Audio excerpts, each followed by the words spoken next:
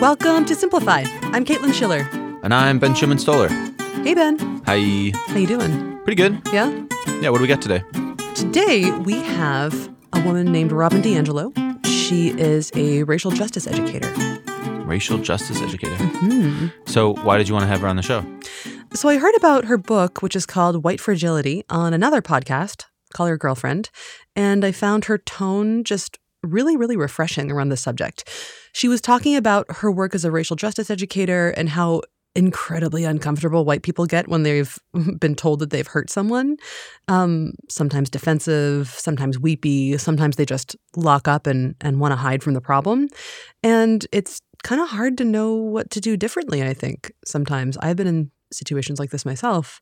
But DiAngelo is super clear and laser focused about the fact that there are ways to do better. And she's got some really actionable, clear ways to start to change a mindset towards listening more and repairing. Yeah. Yeah. I guess the other thing I'd say is that I wanted to talk with her because I'm also very aware that we as white people, hi, by the way, Ben and I are white people, if you didn't know, should not be looking to our friends and loved ones of color to help us resolve our own fragility around questions of race. So I thought that Robin DiAngelo would be a great person to speak with for some guidance. You also can't expect it just to happen. Sometimes you have to go find some information and find some help and find some things to work on. Yeah, and, educate yourself. Yeah, so you two talked about that in the interview. I loved how many sort of specific tools she has. So what's one thing that people should really look for in the interview? One thing you want them to remember before we play it?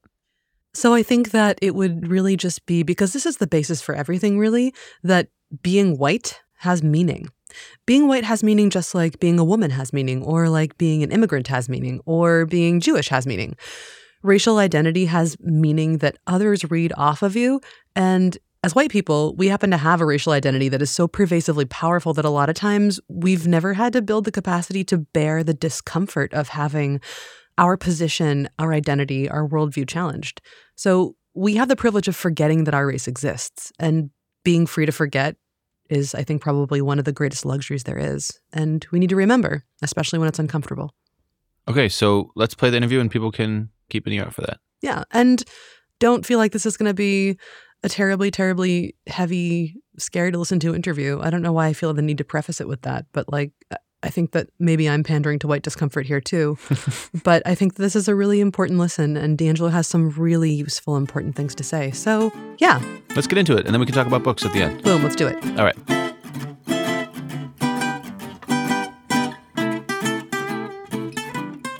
Hi, Robin. Thanks so much for joining me today. Hi, Caitlin. I'm happy to be here. Could you introduce yourself the way that you like to be introduced? Yeah, I am affiliate faculty at the University of Washington and currently write and speak on issues of racial justice with a particular focus on white racial identity. And today we are going to talk about your book, White Fragility, Why It's So Hard for White People to Talk About Racism. And to start us off, could you talk a little bit about what the term white fragility actually means? Yeah, when I first coined that term, it was meant to capture two key dynamics that are very, very common when white people are asked to engage with the topic of racism.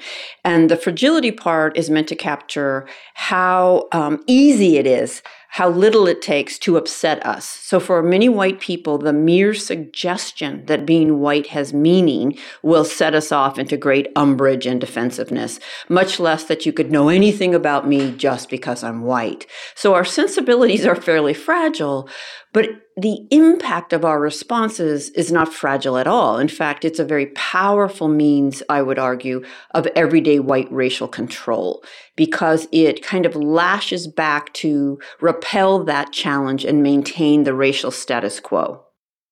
So then, what does white fragility look like in action? It looks like incredible umbrage at the suggestion that being white has meaning. How dare you, suggest you could know anything about me just because I'm white? And that is because the ideology of individualism is incredibly precious in Western contexts, right? And of course, that's really only granted to white people, but I move through the world in a world in which I am pretty relentlessly reflected and affirmed and validated. and responded to as if I am unique and different from other people. There's almost like a social breach that you would suggest that any group membership I'm a part of has meaning. And yet we understand this around gender. I think we're really clear that to be identified as male versus female upon birth profoundly shapes the trajectory of your life. That from there forth, you're going to be receiving some pretty consistent messages. Your response to those may be somewhat individualized, but you cannot avoid receiving those collective messages. And it's the same for race. The fact that I'm white allows us to literally predict whether my mother and I were going to survive my birth. And it also allows us to predict how long I'm going to live. Being white has profound meaning in a society that is profoundly separate and unequal by race. And yes, I am an individual. I'm also a white individual. And we need to be willing to grapple with the collective socialization and messages that we get as a result of being white. And yet, to suggest that will cause a lot of umbrage. Other things that set off white fragility would be absolutely to suggest that I have just said or done anything racially problematic. And that leads to another very precious ideology, which is this idea that racists are individuals, always an individual, never a system, who consciously do not like people based on race, must be conscious, and who intentionally seek to be mean to them or to hurt them. Individual conscious malintent. That is the mainstream definition of a racist. And so if you suggest that I have just said or done something that is hurtful racially, what I'm going to hear is you just said I was a deliberately mean person who did that on purpose. And now I'm going to need to defend my moral character. That mainstream definition of a racist, I don't know that you could have come up with a better way to protect the system of racism, to make it virtually impossible to talk to the average white person about the inevitable absorption of a racist worldview that we get by living in a culture in which it is the bedrock, right? I think that definition is the root of virtually all white defensiveness. And even people who are feeling defensive right now listening to me would probably recognize there's a lot of defensiveness on this topic. And I think it most often comes down to that definition. If we cannot let go of that idea of what it means to participate and benefit from a racist system, we're never going to be able to challenge it. Right. It seems to me that so much of the problem is this good-bad binary, because it means there's a moral judgment on me as a human being for having been racist. And maybe there is, but it's so much more of a system than anything else.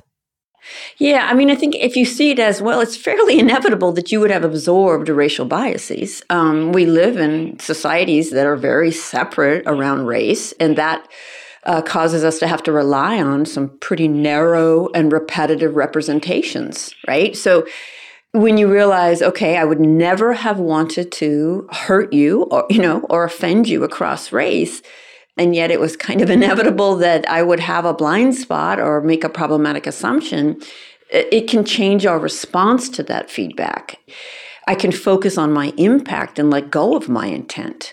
Right now, most white people believe that if our intentions are good, then the impact of our behavior should not count.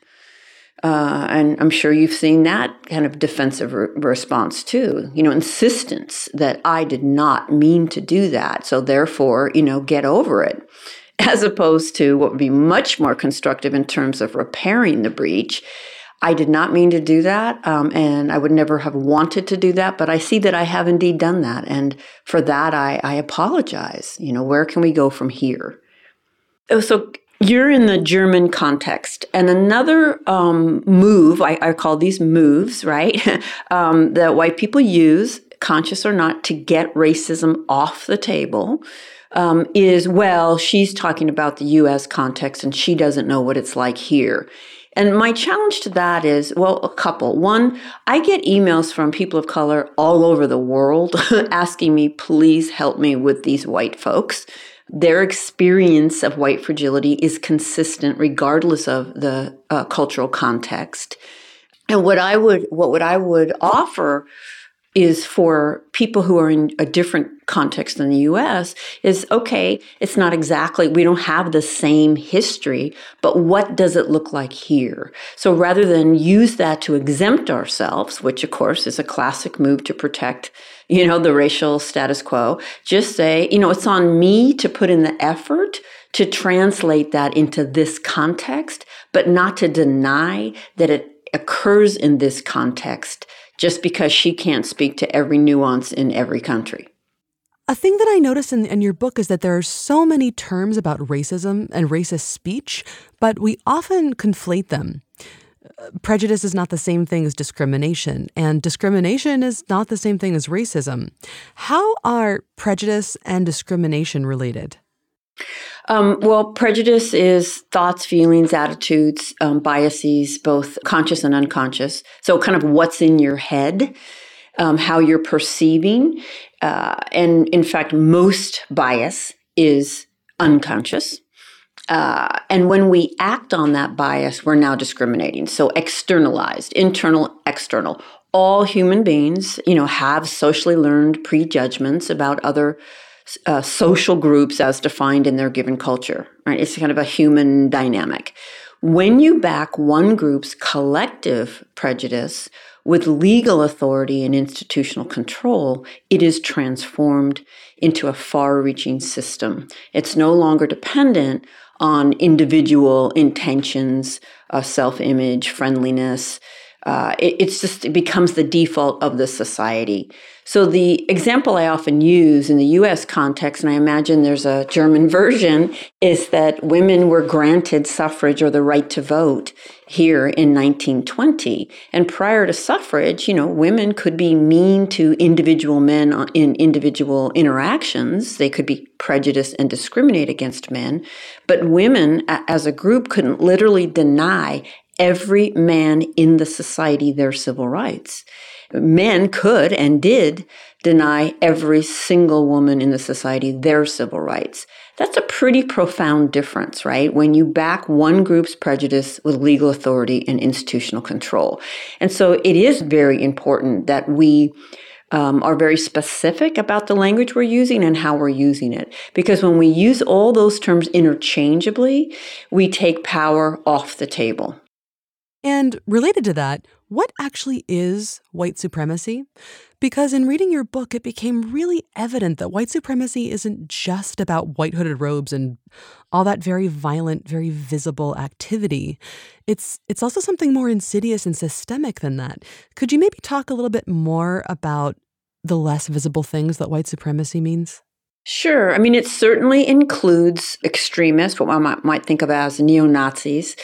And traditionally, that's how it's been used in the popular vernacular, right? Most people use that to refer to those people.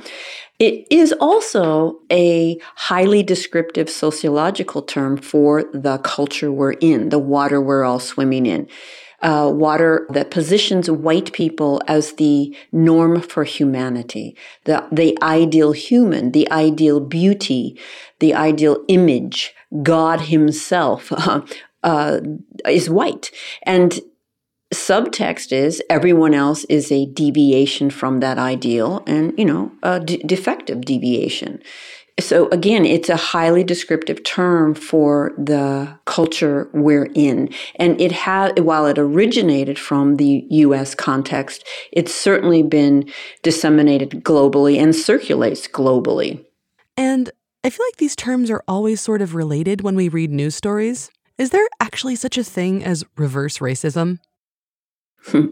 No. Keep in mind, everybody has prejudice and everybody discriminates. So what I might say about, let's say African Americans, I may say, yep, they're just as biased as we are. They're just as racially biased as we are. And a Black person can have automatic bias against me just because I'm white without knowing me. And I do like to add, that would probably actually be wise for them to assume that until I showed them differently. But the impact of my bias is so profoundly different. Again, we go back to African Americans are not and have never been in the position to enforce that bias in ways that limit my life, right? And across the trajectory of history, white people are in the position to enforce that bias in ways that limit the lives of Black people, right? So all people have bias. When you back one group with power, it's transformed into a system. And so I reserve the word racism to describe my bias and the impact of what it means that my group is at the table, literally every table in which decisions are made that will affect the lives of Black people. It's overwhelmingly my people, my group that's at that table. And conscious or not, our biases are going to get embedded in the policies and practices. And we see that in the school to prison pipeline, in mass incarceration, in subprime mortgages, in voter suppression. I could go on and on and on about what white people collectively have been able to perpetrate, again, conscious or not. I mean, just by virtue of homogeneity, you are going to exclude. If no one at the table has a physical disability, when we design a building, we're not going to design it in a way that can be accommodating. We're going to design it in a way that benefits the way our bodies move, right? Those people at the table. And so, sometimes it's intentional, but most of the time it's just a function of segregation. I also want to say something about the term white supremacy. I actually wrote a piece called No, I Won't Stop Saying White Supremacy. I would say to any white person who takes umbrage at the term, it's on you to evolve and get up to date. It's not on those of us who are using that term to change the language for your delicate sensibilities. I'm just going to be direct there.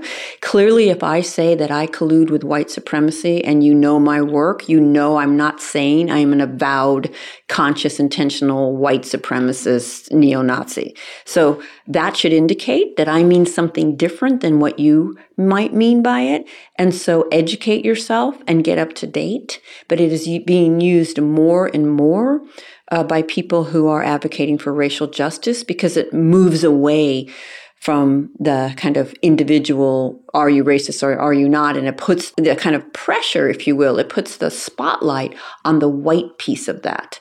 And one of the ways that whiteness stays so centered is by being unmarked and unnamed. So it works to expose, really who's benefiting from these systems. So in your work as a racial justice educator, what are some of the typical responses from white people that you've heard? Probably the very first thing that happens, and it happens immediately as soon as people gather into a room to have some kind of, professional development or education on race. And if I'm in the workplace, almost always the room will be overwhelmingly white. And so the first thing that happens is great carefulness. Don't take any risks. Don't show yourself, which of course only protects whatever blind spots you're afraid you might have, and you're not going to find out you have them. So it's hard to get white people to the table in an authentic way.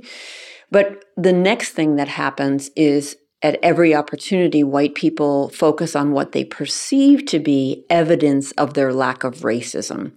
So they will make sure that if they grew up in an overwhelmingly white neighborhood, as most white people do, they'll be sure to let you know if there were any people of color in the neighborhood and how close that family was to their family. If they, entire life maybe had one or two teachers or professors of color, they'll make sure that everybody knows that they had one and that was their favorite teacher or professor. And that pattern is actually quite revealing to what we think racism is, right? And most, apparently, I think a lot of white people have never thought critically, if this is my evidence that I'm not racist, right? That I have friends or I know people or I live in large urban cities or I was in the Peace Corps. If that's, in order for that to be good evidence, a racist must not be able to do that. So apparently a racist can't work with people of color, near people of color, live in large cities. And if you really start unpacking that, it's pretty ridiculous, right? It's pretty thin evidence. And it rests on this idea that a racist apparently can't tolerate even the sight of a person of color, right? And now we're back to individual, conscious, intent. And that evidence that white people give is not remotely convincing to people of color, right? When they hear us say things like, oh, I was taught to treat everyone the same, they're usually not thinking, oh, right, I am talking to a woke white person right now, right? And they're rolling their eyes. A white person who insists that they were taught to treat everyone the same, one, doesn't understand basic socialization, two, doesn't understand culture, and three, is just simply not self-aware. None of us were, and none of us could be taught to treat everyone the same. So that's a very common pattern in my sessions, is the rush to provide evidence, which unbeknownst to the person trying to provide it is not remotely convincing. Today, dear listeners, there will be no Blinkist ads. Instead, I am so excited to tell you about a new show made here at Blinkist by my dear friend Terrence Mickey that gets at the power of books to change a life. You'll have to wait to hear it until March 21st, but we wanted to give you a little taste of what's to come. So without any further ado, here's Terrence. How do I think differently? How do I change my mindset to not be so freaked out all the time? And I figured out how to do it. Welcome to Self-Help, the podcast for anyone who thought, who am I? What in God's name am I doing? And how did I get here of all places? And then to figure it all out, you turn to a book. Because you're that kind of person. Well, I'm that kind of person. I'm Terrence Mickey, your host, and I do not judge from where you seek your guidance. It might be from Leo Tolstoy, it might be from Dr. Seuss. I only care about how the book helped you, because in this life, we need all the help we can get, and books, in my opinion, are magic. For season 1, I turned to New York Times bestselling authors to hear personal stories of how books helped them with the mess of life. You heard at the top from Sarah Knight, author of Get Your Shit Together, and you'll also hear from Susan Cain, the author of Quiet, who shared with me the impact of a life-altering book. In life, you have a few moments that are your gigantic epiphany moments. And this was one of mine. Paula McLean, the author of The Paris Wife, who picked up an old classic for a new perspective. With this book, I actually thought I saw something I had never let myself see before. Johann Hari, the author of Chasing the Scream, who discovered just when he needed it, a prophetic but forgotten book. It's an eerie book because you read it and you see that there was a man who saw everything that was coming down the line. And Eli Finkel, author of The All or Nothing Marriage, who to better understand relationships turned, of course, to existentialism. It was a big deal when I read it. What if there isn't a statue nested within the rock yearning for freedom, but rather that it is incumbent upon us to create a sense of self? Look, it's a process that I'm still dealing with. Self-Help will be available on iTunes and wherever you listen to your podcast on March 21st. But if you want to hear stories of how a book might change your life, don't wait until March 21st. Please subscribe now. And then all 5 of these beauties will be on your listening device at once, and you will be smarter and lovelier for it. Plus, you'll get the first episode of Self-Help's sibling podcast, Outside the Book. You'll hear more about that in the future, but for now, I'm thrilled to share a clip from the first episode featuring the author of Einstein's Dream, Alan Lightman.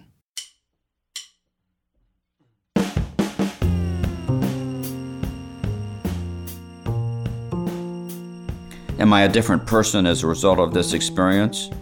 Profoundly. There's nothing that I could do in my life that would equal the experience that I've had with this village.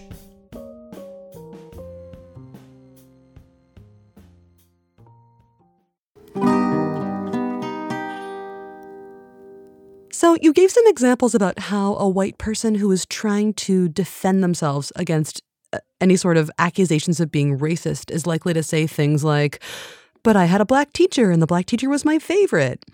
What are some of the other behaviors that you've noticed? I guess examples of what this might look like in a racial justice workshop might be really interesting and helpful if you're willing to share. Sure.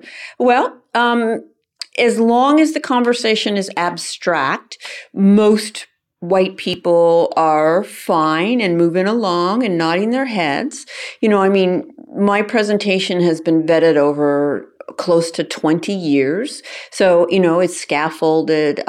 It's effective, right? My goal in those presentations is to get white people out of denial, that they, have been impacted by this system, right? So it's all going fine until you actually identify something racially problematic that was said or done in the room itself. And I always think that's kind of ironic, right? We're here to understand how racism works, but don't you dare point out how my racism works, right? I think for a white progressive, our worst fear is that we would inadvertently say or do something racist, right? That's a sincere, I would never want to accidentally say or do something racist. But don't you dare tell me I just said or did something racist. So it's a pretty tight little spot there for trying to move people forward, right? If I'm afraid to say the following because it might be racist and I don't know it, so I'm not going to say it, how will I ever find out? I'm going to end up protecting it. So that's a really common pattern of the way that it looks. I know I share several examples of how a room just breaks down the moment you try to identify something going on in that room. And it usually breaks down into two camps. Those who think you mistreated the white person by pointing out what was racially problematic, and those who don't think you mistreated them. And then the entire session becomes, did you or didn't you just mistreat this person? And the original offense, if you will, is long lost. The impact that it had on a person of color is long forgotten. The white person becomes the victim, and whoever gave that feedback is now the aggressor. It's a kind of a brilliant way to turn it around on its head. Yeah, this recentering of the original offender. And it's tricky because people feel like they have a right to defend themselves. Well, even that term, though, defend, right? It suggests that there's some kind of bad thing happening to you or an unfair or a false accusation. Do you want to defend yourself against some problematic assumptions you're making that you don't know you're making? Or do you want to find out what those are so that you can stop making them? Okay, so then instead of getting offended over how a racist behavior that I might have exhibited is being brought to my attention, what is an orientation that I can have? What are some of the things that I can do to act better? Or how can we act better as white people when these things happen? I just really believe that we can't act better from the current paradigm, right? So as long as we're holding that paradigm of individual conscious intent, we're probably not going to have constructive conversations. So you have to transform what you understand it means to be racist. What is racism and what does it mean to be racist? So that, in fact, I'm excited that you helped me see a piece of my worldview that was problematic and I didn't know was problematic, right? So instead of getting defensive, I'm actually grateful. I recognize it was a risk because, the reason even white people don't break with white solidarity with other white people is because, we're going to get lashed back at. Lighten up. It was just a joke. You see it everywhere. You're ruining the party, right? So you actually realize that it takes a risk on the other side, too, to give you that feedback. And so you value it and you're grateful for it and you use it to move on. Yeah, it's uncomfortable. Yes, it's embarrassing. But I don't know if I've ever grown from a place of complacency, right? Where's our learning edge? Usually when we experience discomfort, when we're unsettled in something that we were taken for granted. What's really amazing to me is this unwillingness to see racism as a system rather than a conscious, malevolent intent. Because being able to see it as a system takes some of the pressure off of a person so that they can learn, so that they can feel like maybe they don't have all of the fault fully on their shoulders. They might, but seeing it as a system is kind of exhilarating in that you can look at it with the person next to you who's telling you that something you did was not okay and work on addressing that system and the behaviors that arose together. It's just amazing to me that this isn't more of an exciting prospect than a threatening one.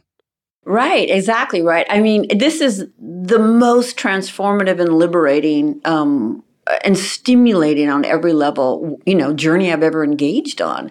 And, once you start from the premise that, of course, you have these patterns, you can stop trying to defend and deflect about them, and you can get to work aligning what you profess to believe with how you're actually behaving in the world. Now, I draw from gender a lot. It's been a place where I've been able to get insight. I'm really clear that, all people who are born and assigned male gender understand pretty immediately it's better to be a boy than a girl. No boy misses that message. And how do you train boys into performing masculinity? Don't be a girl. And I won't say the words, don't be this, don't be that. They're all very bad words for gay people or female, right? You can't miss it. We live in patriarchy. We live in an androcentric, male-dominated society, right? And so I just wish that rather than get defensive about it, men would say, yeah, so how has my internalization of that message, how is it manifesting in my relationships with women, right? And I wish white people would say, there's no way you miss the message. The research shows that by age 3 to 4, all children who grow up here understand it's better to be white. They do not miss the message. And it's not isolated or singular. It's relentless. It's better to be white. I've been getting that message since I opened my eyes. And so it just changed the question from if I'm racist to how has the internalization of that message shaped my life, and how is it coming out in my relationships or lack thereof? Why am I so comfortable in a segregated life? What does it mean when we label white space as good, as superior to other kinds of space? What makes a school good? What makes a neighborhood good? You know what makes it good? Whiteness. That's powerful. And every moment that we communicate that to one another, we're being reinforced. So, yeah, I bring that to the table with me. Right? It behooves me to figure out, and so how is it coming out? And oftentimes it comes out by not wanting to get racism on the table, right? Let's not look at our policies and why we keep getting racially unequal outcomes. I would also offer that it benefits us not to look at this. I mean, it's not just that, gosh, we couldn't help it. I mean, I think I have internalized superiority. How would I not? I think under there is also a lot of contempt. I don't know in the German context. I can tell you in the U.S. context, anti-Blackness is deep and profound in this culture. And in the white mind, Black people are the ultimate racial other. We have a lot of energy about Black people and, barely concealed resentment. Carol Anderson has a National Book Award-winning book called White Rage, in which she argues that every inch of Black advancement has been met with a backlash of white rage. And I don't know how anyone could deny that we are in that moment now. Oh, absolutely. I look at the U.S. from afar now, and it boggles the mind. Mm-hmm. And I have had the opportunity to hear some German scholars of color, talk about how racism manifests in Germany. So, this is another pattern. Whenever I have a European white participant in my trainings, they will deny that racism is at play in their context. I actually write about a German woman in my book who insisted, there's no racism in Germany. And I would counter that. And I think the people of color that live in Germany would counter that.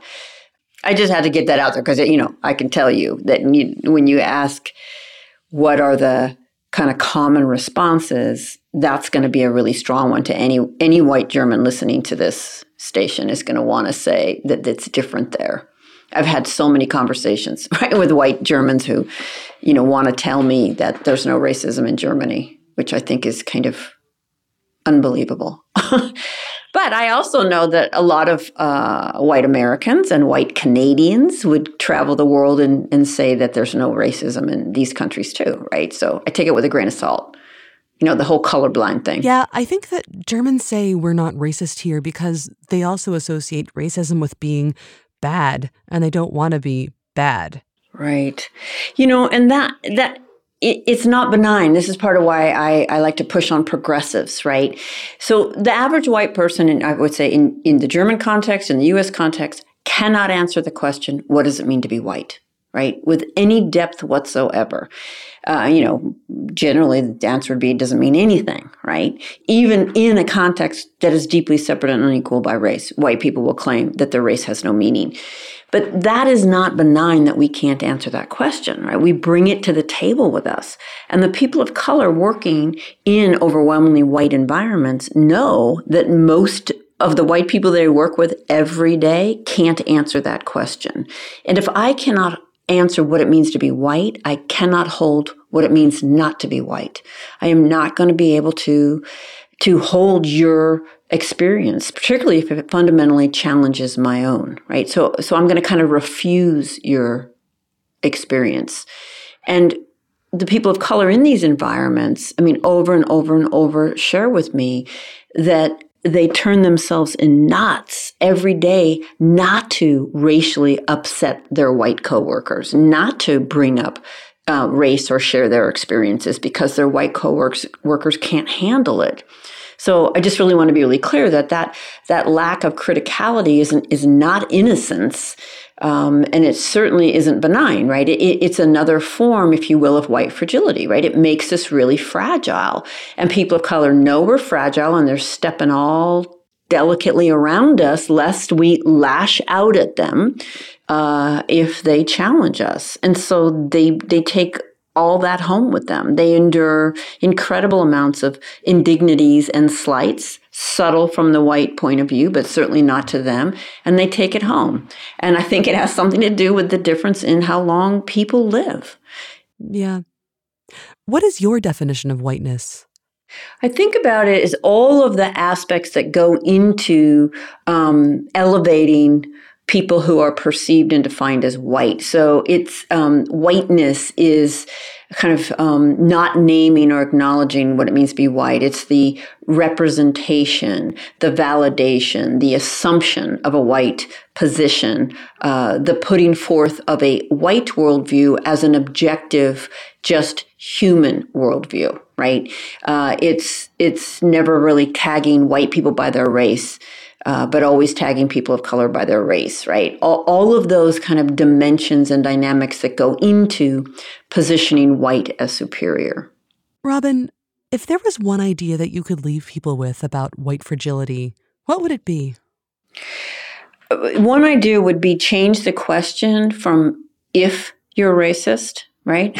Am I or am I not? And if you pose that question, most white people will say, I'm not. Change it from if to how. How is all of this manifesting in my life and in my relationships or lack of them, right?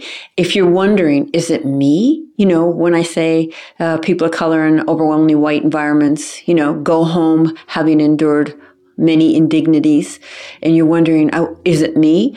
Yes, it's you. Any white person listening to this show, just assume it's you and then get to work trying to figure out how it's you. I will never forget asking this room. It was a very multiracial room.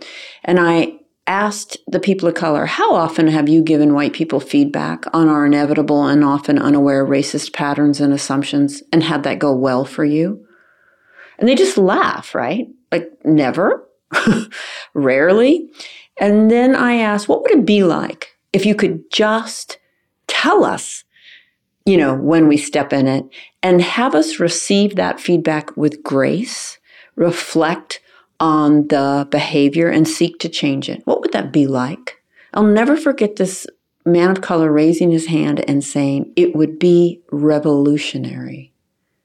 And I'm just like, damn, revolutionary. That we would receive the feedback with grace, reflect, and seek to change our behavior. That's how difficult we are. That is a revolution. but it's also how easy it is. Wow, that's a revolution? Okay, I can do that, but I can only do that if I change what I understand it means to get that feedback. Great. Thank you so much. And there's one last thing that I like to ask everybody who's a guest on Simplify, and that is, what have you read lately, especially in your field, but it doesn't necessarily have to be in your field, that you've really enjoyed and would recommend? Ibram Kendi, Stamped from the Beginning. Ijeoma Oluo, So You Want to Talk About Race. Crystal Fleming, How to Be Less Stupid About Race. And there's one over on my coffee table. I can't recall the author, but Why I'm Not Talking to White People About Racism Anymore. Robin DiAngelo, thank you so much for taking the time today. I really appreciate it. You are most welcome, and I sincerely hope it makes a difference.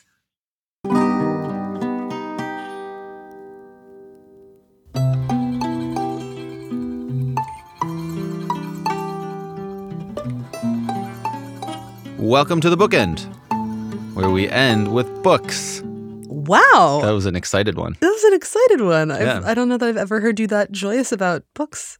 Do you have some really good recs this time? I have a good rec. Okay, good. But before we get into the recs, to sort of wrap up the interview, Yeah.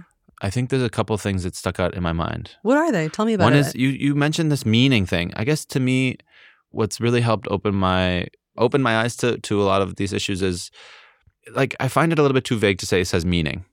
But I do, when I look at it, how we think about gender, in her example in the interview of when you're born and it is decided that you're male or female, it's not only that it has meaning, it's that it really does change everything. And I guess that is what meaning means. But to me, it's like, okay, then immediately you get the blue socks from Oma, from your grandma, right?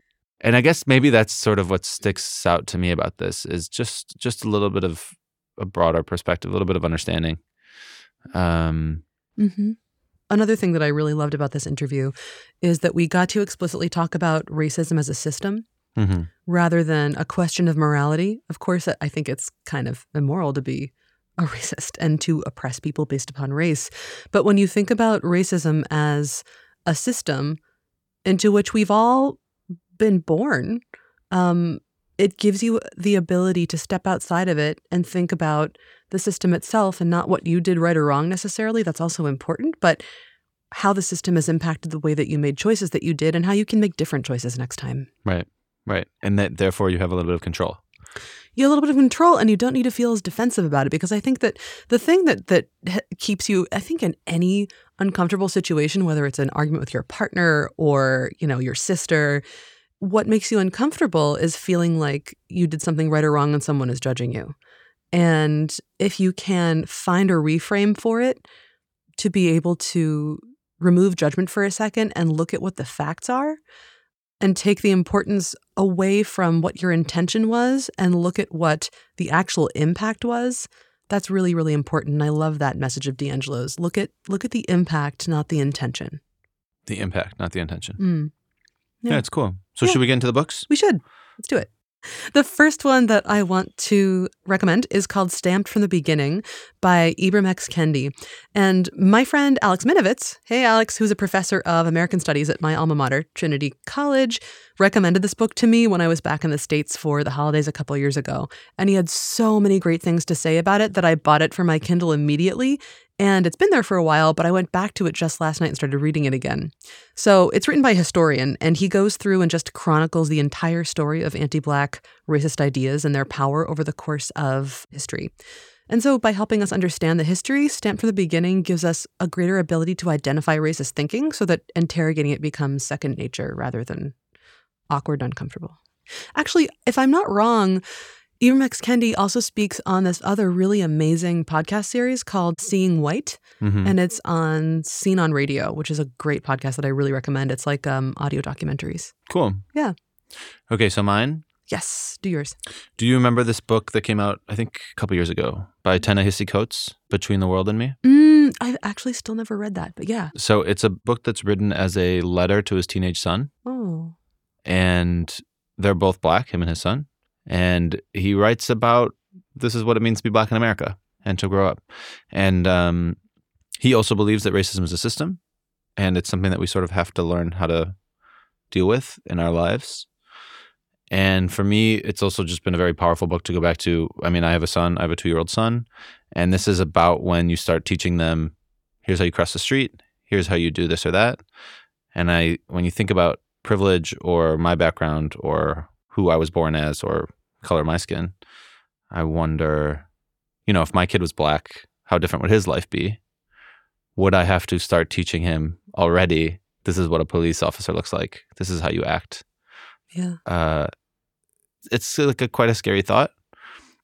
Brings a lot of those issues, I think, quite quickly to home. Mm-hmm. So, Between the World and Me, great book, highly recommend. Awesome. I will definitely put that on my list now. Okay, so the last recommendation that I'll make, because so much of this talk with Robin DiAngelo is about communicating and listening, is the classic. I think I've recommended it on this podcast at least once before. It's a big fan here at Blinkist. It's a big fan. It's we're big fans here at Blinkist. It's Nonviolent Communication by Marshall Rosenberg. And it really it offers strategies for more nourishing, fruitful conversations.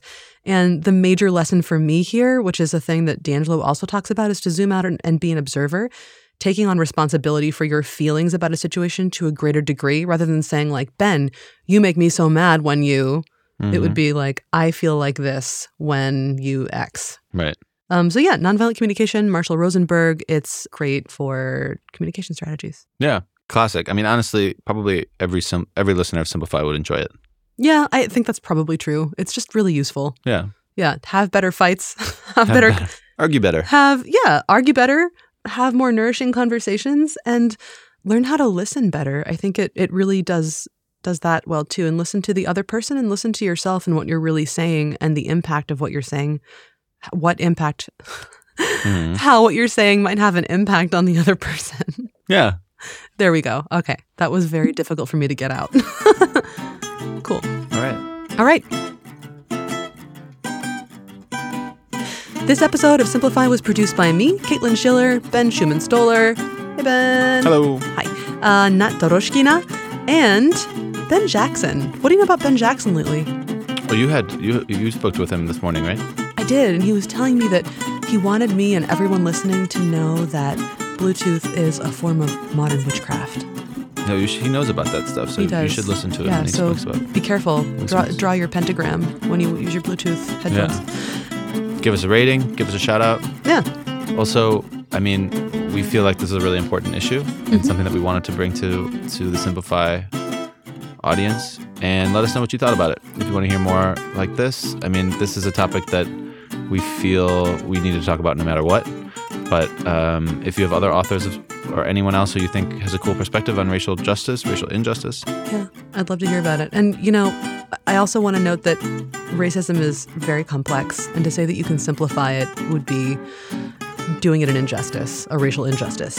But you can simplify your thinking about it a little bit to a degree that it'll help you be better in the world. And that's what we tried to do with this episode.